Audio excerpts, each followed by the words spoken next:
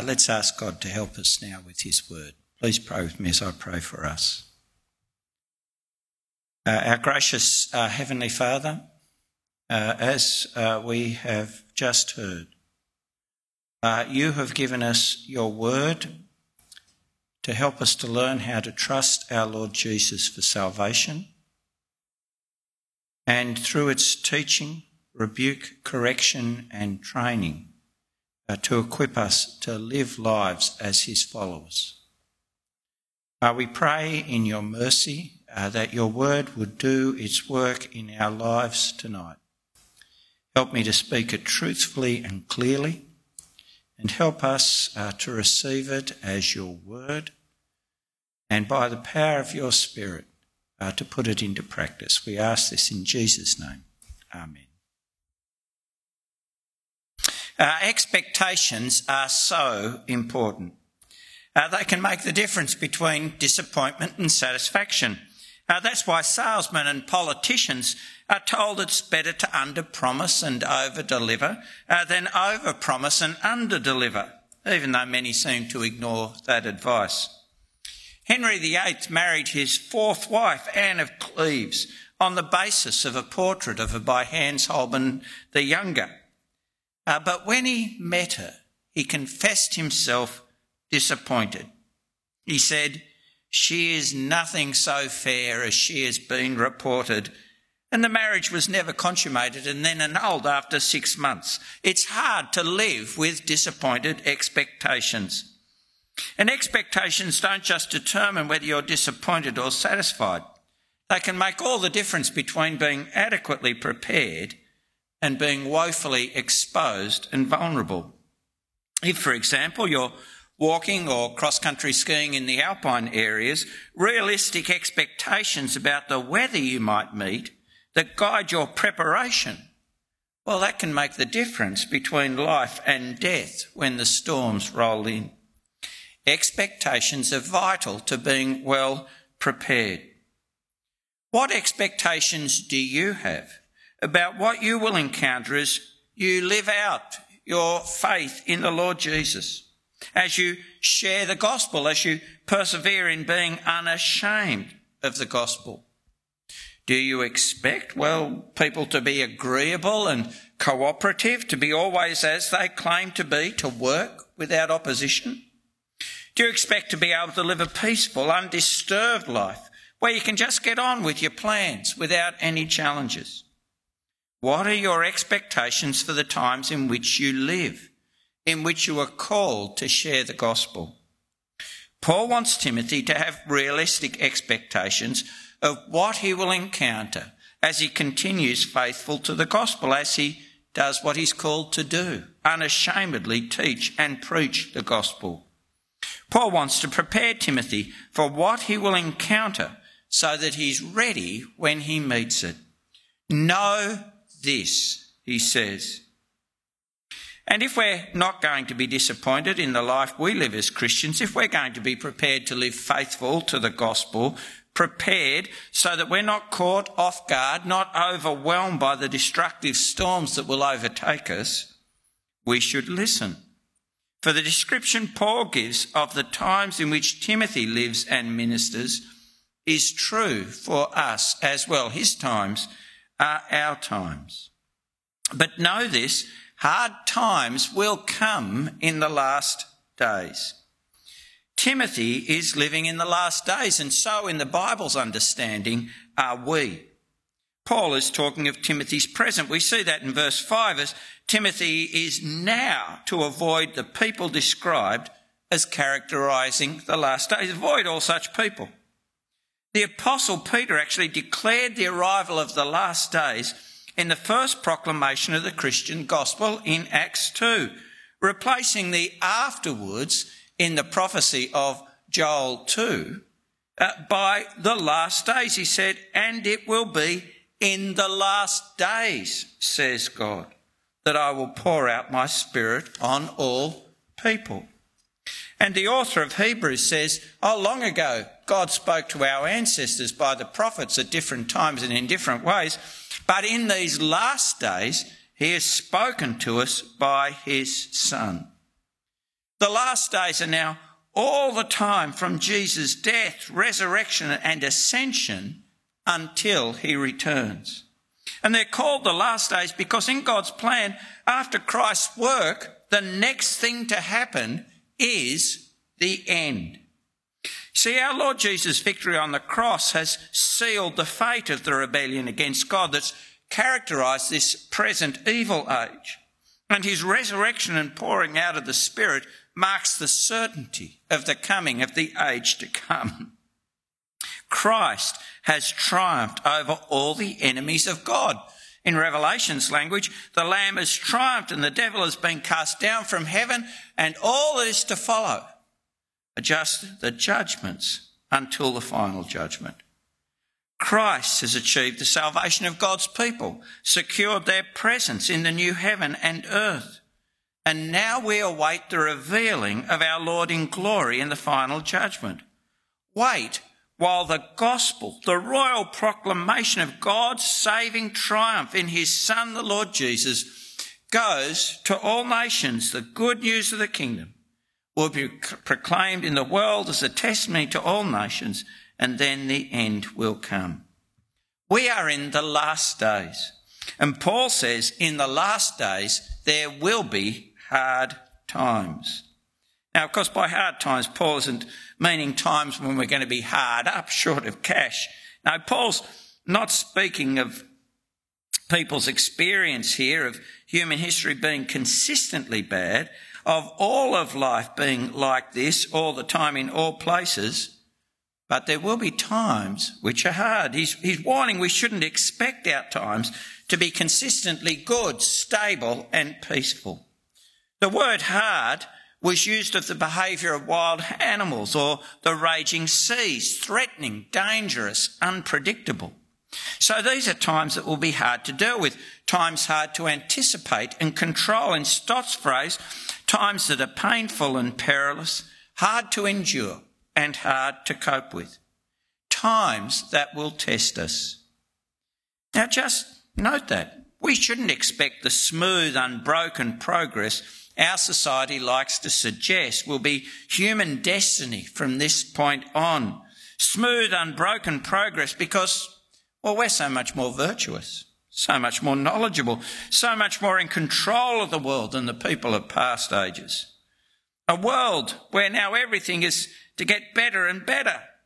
And so we can feel let down and cheated if that's not our experience, or where perhaps you as you are at the present, we can be overwhelmed with anxiety and despondency if there's some interruption to our plans, our expectations of increasing material prosperity and health. No, we shouldn't expect that. Know this, hard times will come in the last days. And the source of these hard times? Perhaps you think of the events mentioned by Jesus as characteristic of this age: famines, earthquakes, pestilence, the catastrophic events that you see so often in apocalyptic movies. You know, the meteor hitting the earth, the giant tsunami, the escaped virus. Events, challenges that, of course, the movies tell us humanity can unite together to overcome. But Paul points us not to those events, but to the behaviour of people as the source of the difficulties that we face in these last days. The hard times come from within us and not visited upon us. And so humanity takes them with us throughout time, throughout history. Every generation should expect them. We'll have hard times because of hard hearts. For people will be lovers of self, lovers of money, boastful, proud, demeaning, disobedient to parents, ungrateful, unholy, unloving, irreconcilable, slanderers, without self-control, brutal, without love for what's good, traitors, reckless, conceited, lovers of pleasure rather than lovers of God. Now, Paul is not saying every person you meet will be all of these things, but he is saying our world is full of people who are like this, who show one or more of these characteristics or behaviours, and look around and you know that to be true, don't you? And why? Why will people be like this? Well, at its heart, you see, is misdirected love. The whole list is sandwiched between love of self, love of money, the first two items, and then the last two, lovers of pleasure rather than lovers of God. See, that love of other things, created things, and above all, the self, in place of love of God, is at the root of the world's instability, turmoil, and grief. See, this is saying that people will continue to be children of Adam, lovers of self, putting themselves in the place of God, trusting themselves rather than God's word, living to please themselves rather than God, and so willing to use and abuse other people to satisfy themselves. And that love of self will show in love of money and love of pleasure, the true great loves of our society, where many pursue material wealth and many pursue their own pleasure. Yet we know, don't we, that this love of money is the root of all kinds of evil. The embezzlement of company funds, the cheating on tax, state-supported gambling that impoverishes families, dishonesty that destroys community trust. And love of pleasure, yes, distracting from the service of others, subjugating others to your desires. Oh, love of pleasure that can lead to enslavement to drugs or sexual desire, the betrayal of trust. And of course there are all the other behaviours, boastful, proud, demeaning, people who won't accept rebuke or slander those who oppose them, who seek to exclude them from participation in society. And of course the behaviours that destroy relationships within and without families, disobedient to parents, ungrateful, unholy, unloving, irreconcilable. Did you know that elder abuse is increasing in our society, especially financial abuse? It's one of those things that make palliative care and geriatricians, palliative care physicians and geriatricians nervous about assisted dying or euthanasia. And we see people who are unloving, don't we? Abandoning family love, leaving many to a lonely old age, or leaving single mothers to near destitution. And we see people's inability to forgive that leaves a legacy of bitterness that runs through families for generations. Oh, people who are slanderous, without self-control, brutal, without love, what's good trait, reckless. All these are recognisable, aren't they, and present amongst us. And it's these attitudes and behaviours that bring grief, bring times that are hard to bear to individuals, families, societies around the world. You know, the pain and ruin of families through rebellious children, the betrayal of societies, the inability to address pressing problems, whether it's military procurement, power, security, climate change, because of competing self-interest. Oh, the eruption of violence, a teenager stabbed, and the devastation it brings to communities because of recklessness. The corruption of police forces and judiciary through love of money, the money that comes from drugs. The undermining of families through love of pleasures. And the cascading effects of the loss of respect for authority, or the loss of the capacity to form enduring, trusting, stable relationships. Sin, big S sin that says, I will please myself and not God. I'll love created things in place of my Creator, is still resident in the hearts of humanity, and it brings hard times to believer and unbeliever alike. Paul wants Timothy to know that, to not expect a smooth ride, for these are times that will make the work of the gospel more difficult. Civil unrest, for example, can make it hard to pursue plans to make the gospel known. And more directly, people can react badly when their loves are confronted, or they can find it hard to break with behaviours that have become habits. You know, we can experience that reaction and difficulty as well, can't we? And be discouraged by hard times.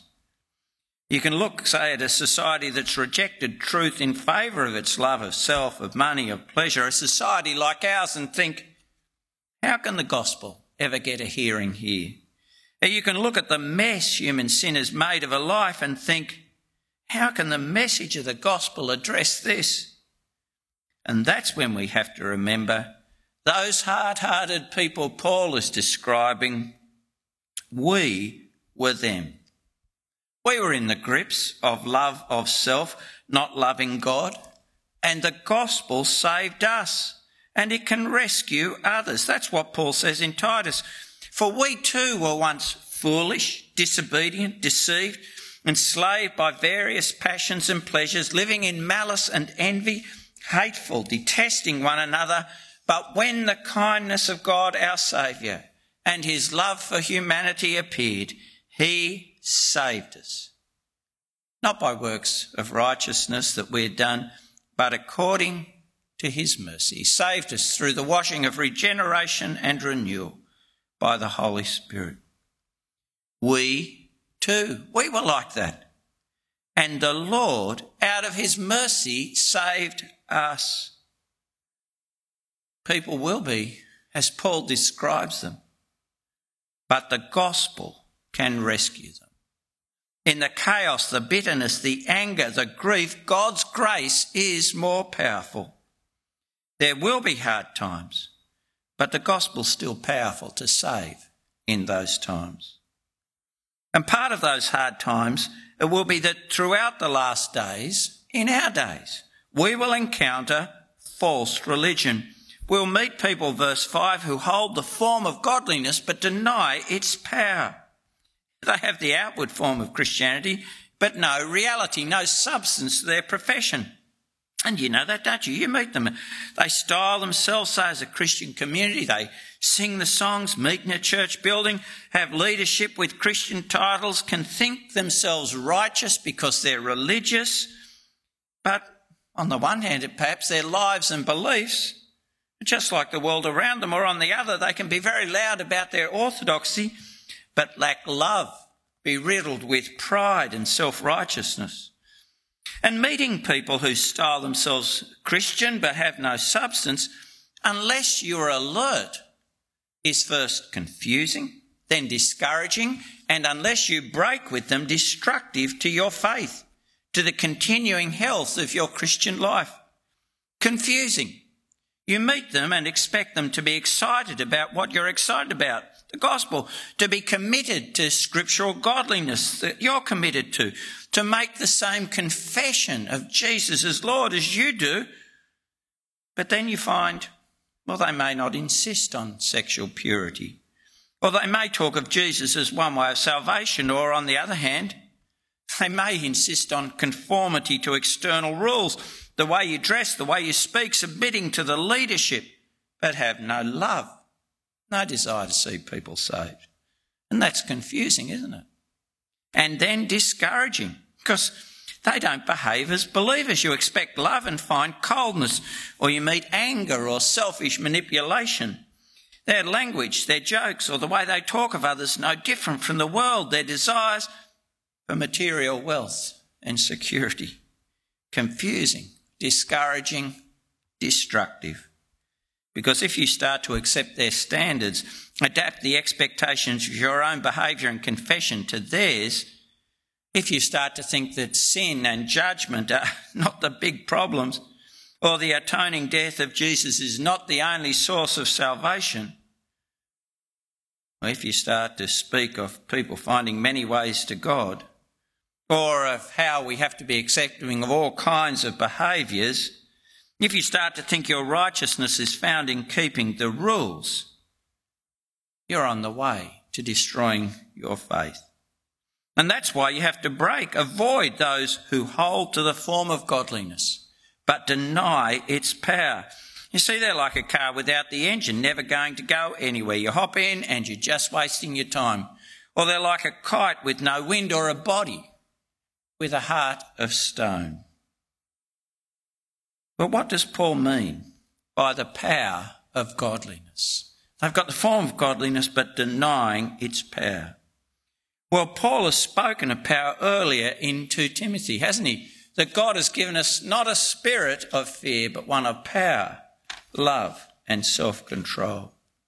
He has spoken of joining in suffering by the power of God, and how Timothy is able to guard the good deposited entrusted him through the Holy Spirit who lives in us.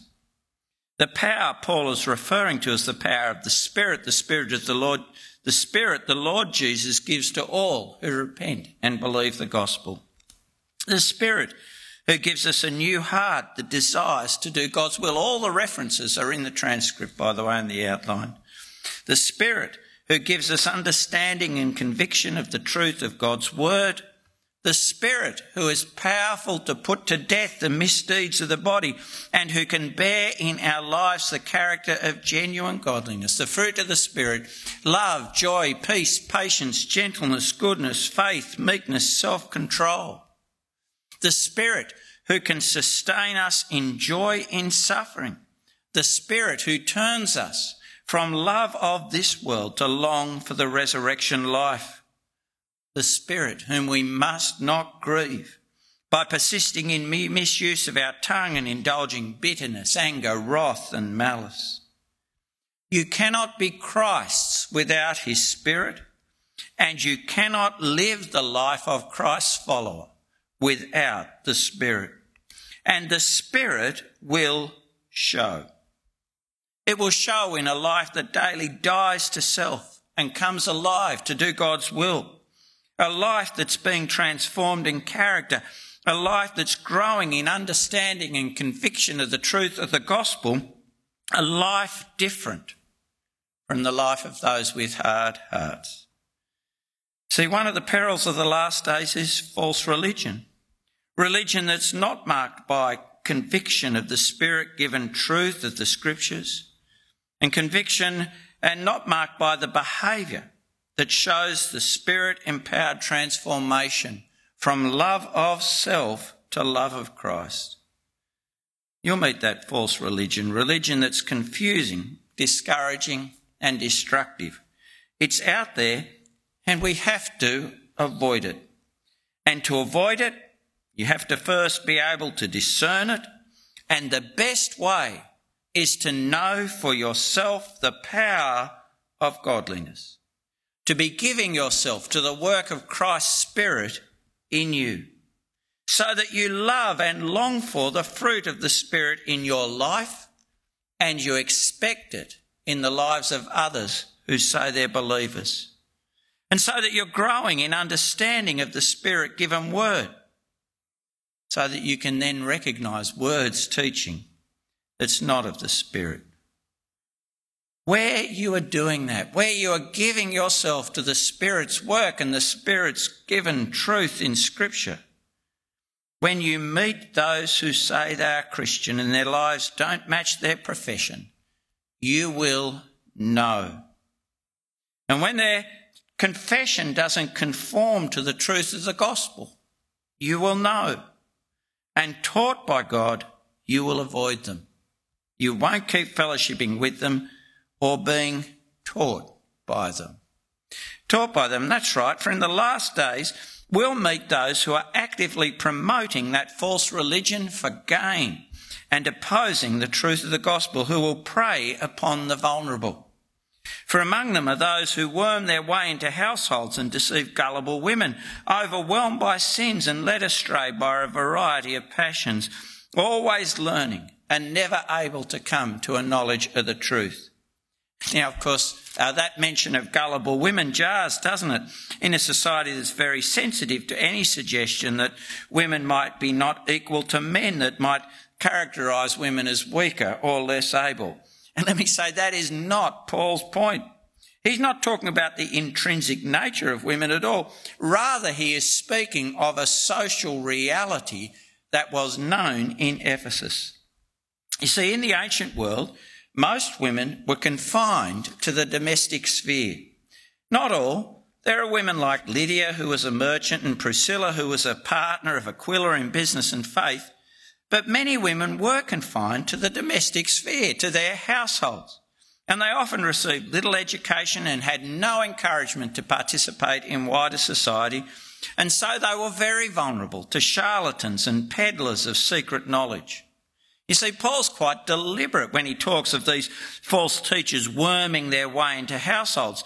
That is, they're actually seeking to gain access to households and intimacy with those whose life was confined to the domestic sphere, a sphere often shielded from public scrutiny, where they wouldn't be challenged about their views. And here the false teachers could meet people burdened by guilt and governed by their passions, needy people, often not equipped with intellectual or religious training. And they could peddle their lies so that the women were always learning. There was no end to it, no end, because it was actually a source of income for the false teachers, and they just kept leading them on. Always some new speculation, always an invitation to go deeper. And of course, truth was a destination impossible to attain, for they were being taught lies. This is tragic, and it is tragic. Tragic for the teacher and preacher of the gospel. And it's so frustrating, difficult and discouraging when you see that false teaching, isn't it? Difficult because, or frustrating, for the truth of the gospel could actually bring these women liberation from sin and a new heart with godly desires, what they actually need. And difficult because the false teachers, by their unscrupulous pursuit of a following, were creating suspicion of any Christian teaching in the wider community, and discouraging because actually they were actively opposing the truth, contradicting the gospel for gain. We see those kinds of charlatans today, don't we? Exploiting the weak and vulnerable, poor and the chronically ill, say with promises of health and wealth for gain, or enticing the psychologically vulnerable into communities built around the teacher, where they're then stripped of their wealth or worse to support the teacher. Paul likens them to the magicians the magicians in Pharaoh's court, who actively opposed Moses when he was bringing the saving message of God to Israel, the message of their deliverance from Egypt.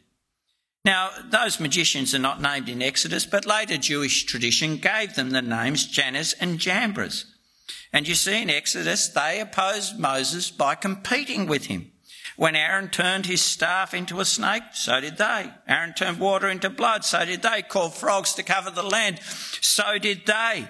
They wanted to show that their power was the same as Moses, that they and their gods were his equals.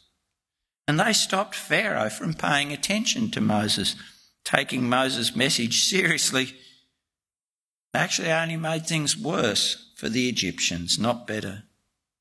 And soon enough, by the third plague, the gnats, they couldn't compete and had to confess that Moses was exercising the power of God. And then with the sixth plague, boils, they couldn't even stand in Moses' presence. Their humiliation was public and complete.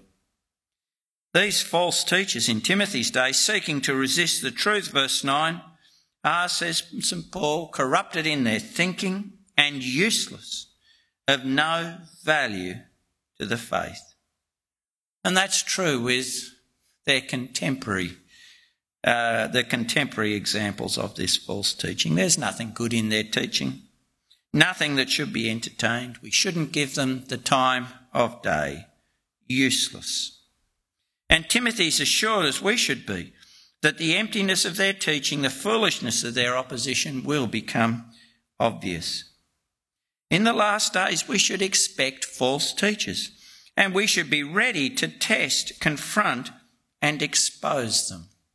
Listen to what Paul instructed Titus. He says, there are many rebellious people full of empty talk and deception, especially those from the circumcision party. It's necessary to silence them. They are ruining entire households by teaching what they shouldn't in order to get money dishonestly. For this reason, rebuke them sharply, so that they may be sound in the faith and may not pay attention to Jewish myths and the commands of people who reject the truth. The reality of false teachers in these last days means that we need to be alert and equipped. We must be willing to test their lives. By their fruit, said our Lord, you will know them. And test their doctrine. Does it conform to Scripture? And conformity to Scripture is more than their quoting a verse here or there, more than using a verse to support their speculations. You actually have to ask, does it fit the big picture of Scripture? Oh, what are the bits of Scripture they're leaving out? Oh, and is it out of all proportion? Do they elevate the obscure and incidental to support what they want to think? And of course that means you need to know Scripture well yourself and know how it fits together. You need the big story and you need to learn doctrine. Now, that testing of life and teaching is hard, of course, if you're only listening to them on the internet, as so many are doing in lockdown. If you're only hearing some of what they say and knowing nothing of their background, their goals, their relationships, or at least knowing only what they select to share with you. You know, learning these things from the internet, following people on the internet, that makes you very vulnerable to deception, particularly when, like now, you're deprived of Christian community, of meeting with other believers and being able to test with them what you are hearing. An online community, like-minded people online, that is no substitute. They are self-selected, unlike the local church, which is called together by the Lord Jesus from people of all kinds of backgrounds and views. That online community can so easily exclude those who disagree. That's no substitute. Test, confront, if you know these false teachers, and expose so that others are not taken in. The last days, hard times because of hard hearts, times when we will encounter false religion, times when we will meet and the work of the gospel will be opposed by false teachers, and also times, as Paul says here, when we believers in a world where people are lovers of self, of money, of pleasure, will face persecution as Paul did, while those who are teaching error will find acceptance and a hearing. But more of that next week. We need to expect these things, to have realistic expectations about our times and to be prepared to deal with them, but also be prepared by having realistic expectations about the power and the truth of the gospel and about our end and their end.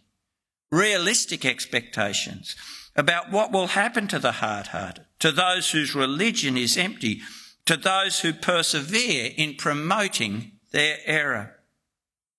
In this life, often the error, the foolishness of those who oppose the teaching of the gospel is exposed. Verse 9 becomes clear to all. It's true, isn't it? Often their greed and self-interest becomes apparent, or their sexual misbehaviour, or the emptiness of what they called their prophecies. And in this life, verse 13, often people will sink deeper and deeper into their lies, embracing lies. They lose the ability to distinguish truth from error. Deceiving, they also become deceived. And I think we see that with the peddlers of many conspiracy theories whose claims become more and more outlandish. But whether their error is recognised, exposed now or not, just as the depth of the error of the magicians who opposed Moses was exposed when Moses led the people of Israel to freedom through the sea, so the foolishness of all who oppose the gospel will be fully exposed at the last day, when the saving triumph of the Lord Jesus is revealed and his people rise with him. Paul's already spoken of that day, the day when the gospel messenger will be vindicated by the revealing in glory of our Lord Jesus. He said he's able to guard what has been entrusted to me until that day. And the gospel tells us that day is sure, doesn't it? I mean, the gospel proclaims Jesus risen from the dead, the Son of David. It tells us the Lord Jesus has already triumphed over death and the one who has the power of death. It's not a maybe. And he's triumphed as the Son of David, the one who will rule the nations with a rod of iron, to whom all will give account. In fact, this is a reminder that we're only talking about the hard times we'll face in the last days because Jesus has come and triumphed. The very phrase, the last days, carries in it the reason to persevere, for it assures us of God's certain plan and of what is next in that plan. The revealing of the Son of God, the revealing of the kingdom of God. In the parable of the wheat and the weeds, Jesus described that time in this way. He speaks of the harvest at the end of the age. And then verse 41, the Son of Man will send out his angels, and they will gather from his kingdom all who cause sin and those guilty of lawlessness. They will throw them into the blazing furnace, where they will be weeping and gnashing of teeth. Then the righteous will shine like the sun in their Father's kingdom. Let anyone who has ears listen. The phrase "the last days" tells you of what is coming, and that it is certain, because Jesus has ushered in these days through his death for our sin and his rising to glory. And the phrase "the last days" also tells you that despite the character of our age and the resistance and opposition the gospel will face, preaching the gospel throughout this world is not some quixotic activity, a vain attempt to turn back the flood of rebellion against God. No, it's actually the main game. That's why there are still the last days, so that the gospel can be preached to all nations, so that we can make disciples until the end of the age. We should have realistic expectations about our time, about the last days, about the inevitability of hard times, of the presence of false religion, of the activity of false teachers opposing the gospel. But we must also have realistic expectations about their end and the end. What comes next when the gospel is preached to all nations? And expect then that what Jesus has promised to all believers who persevere through these times will be. That we will reign with him. That word is trustworthy, is certain. So equip yourselves to live through the last days, to be unashamed of the gospel in the last days, by knowing and understanding God's word, by practicing genuine godliness in the power of the Spirit who gives us a new heart to long for and love God's will. Have nothing to do with false religion. Confront and expose error, and keep making the gospel known in these days, confident of the power of the gospel to change even hard hearts as it's changed yours and mine. Oh, the power of the gospel not only to change hearts, but to bring forgiven sinners like us to share in the revelation of the triumph of the Lord Jesus when these days are ended. And may that time come soon. Come, Lord Jesus, come. Let's pray.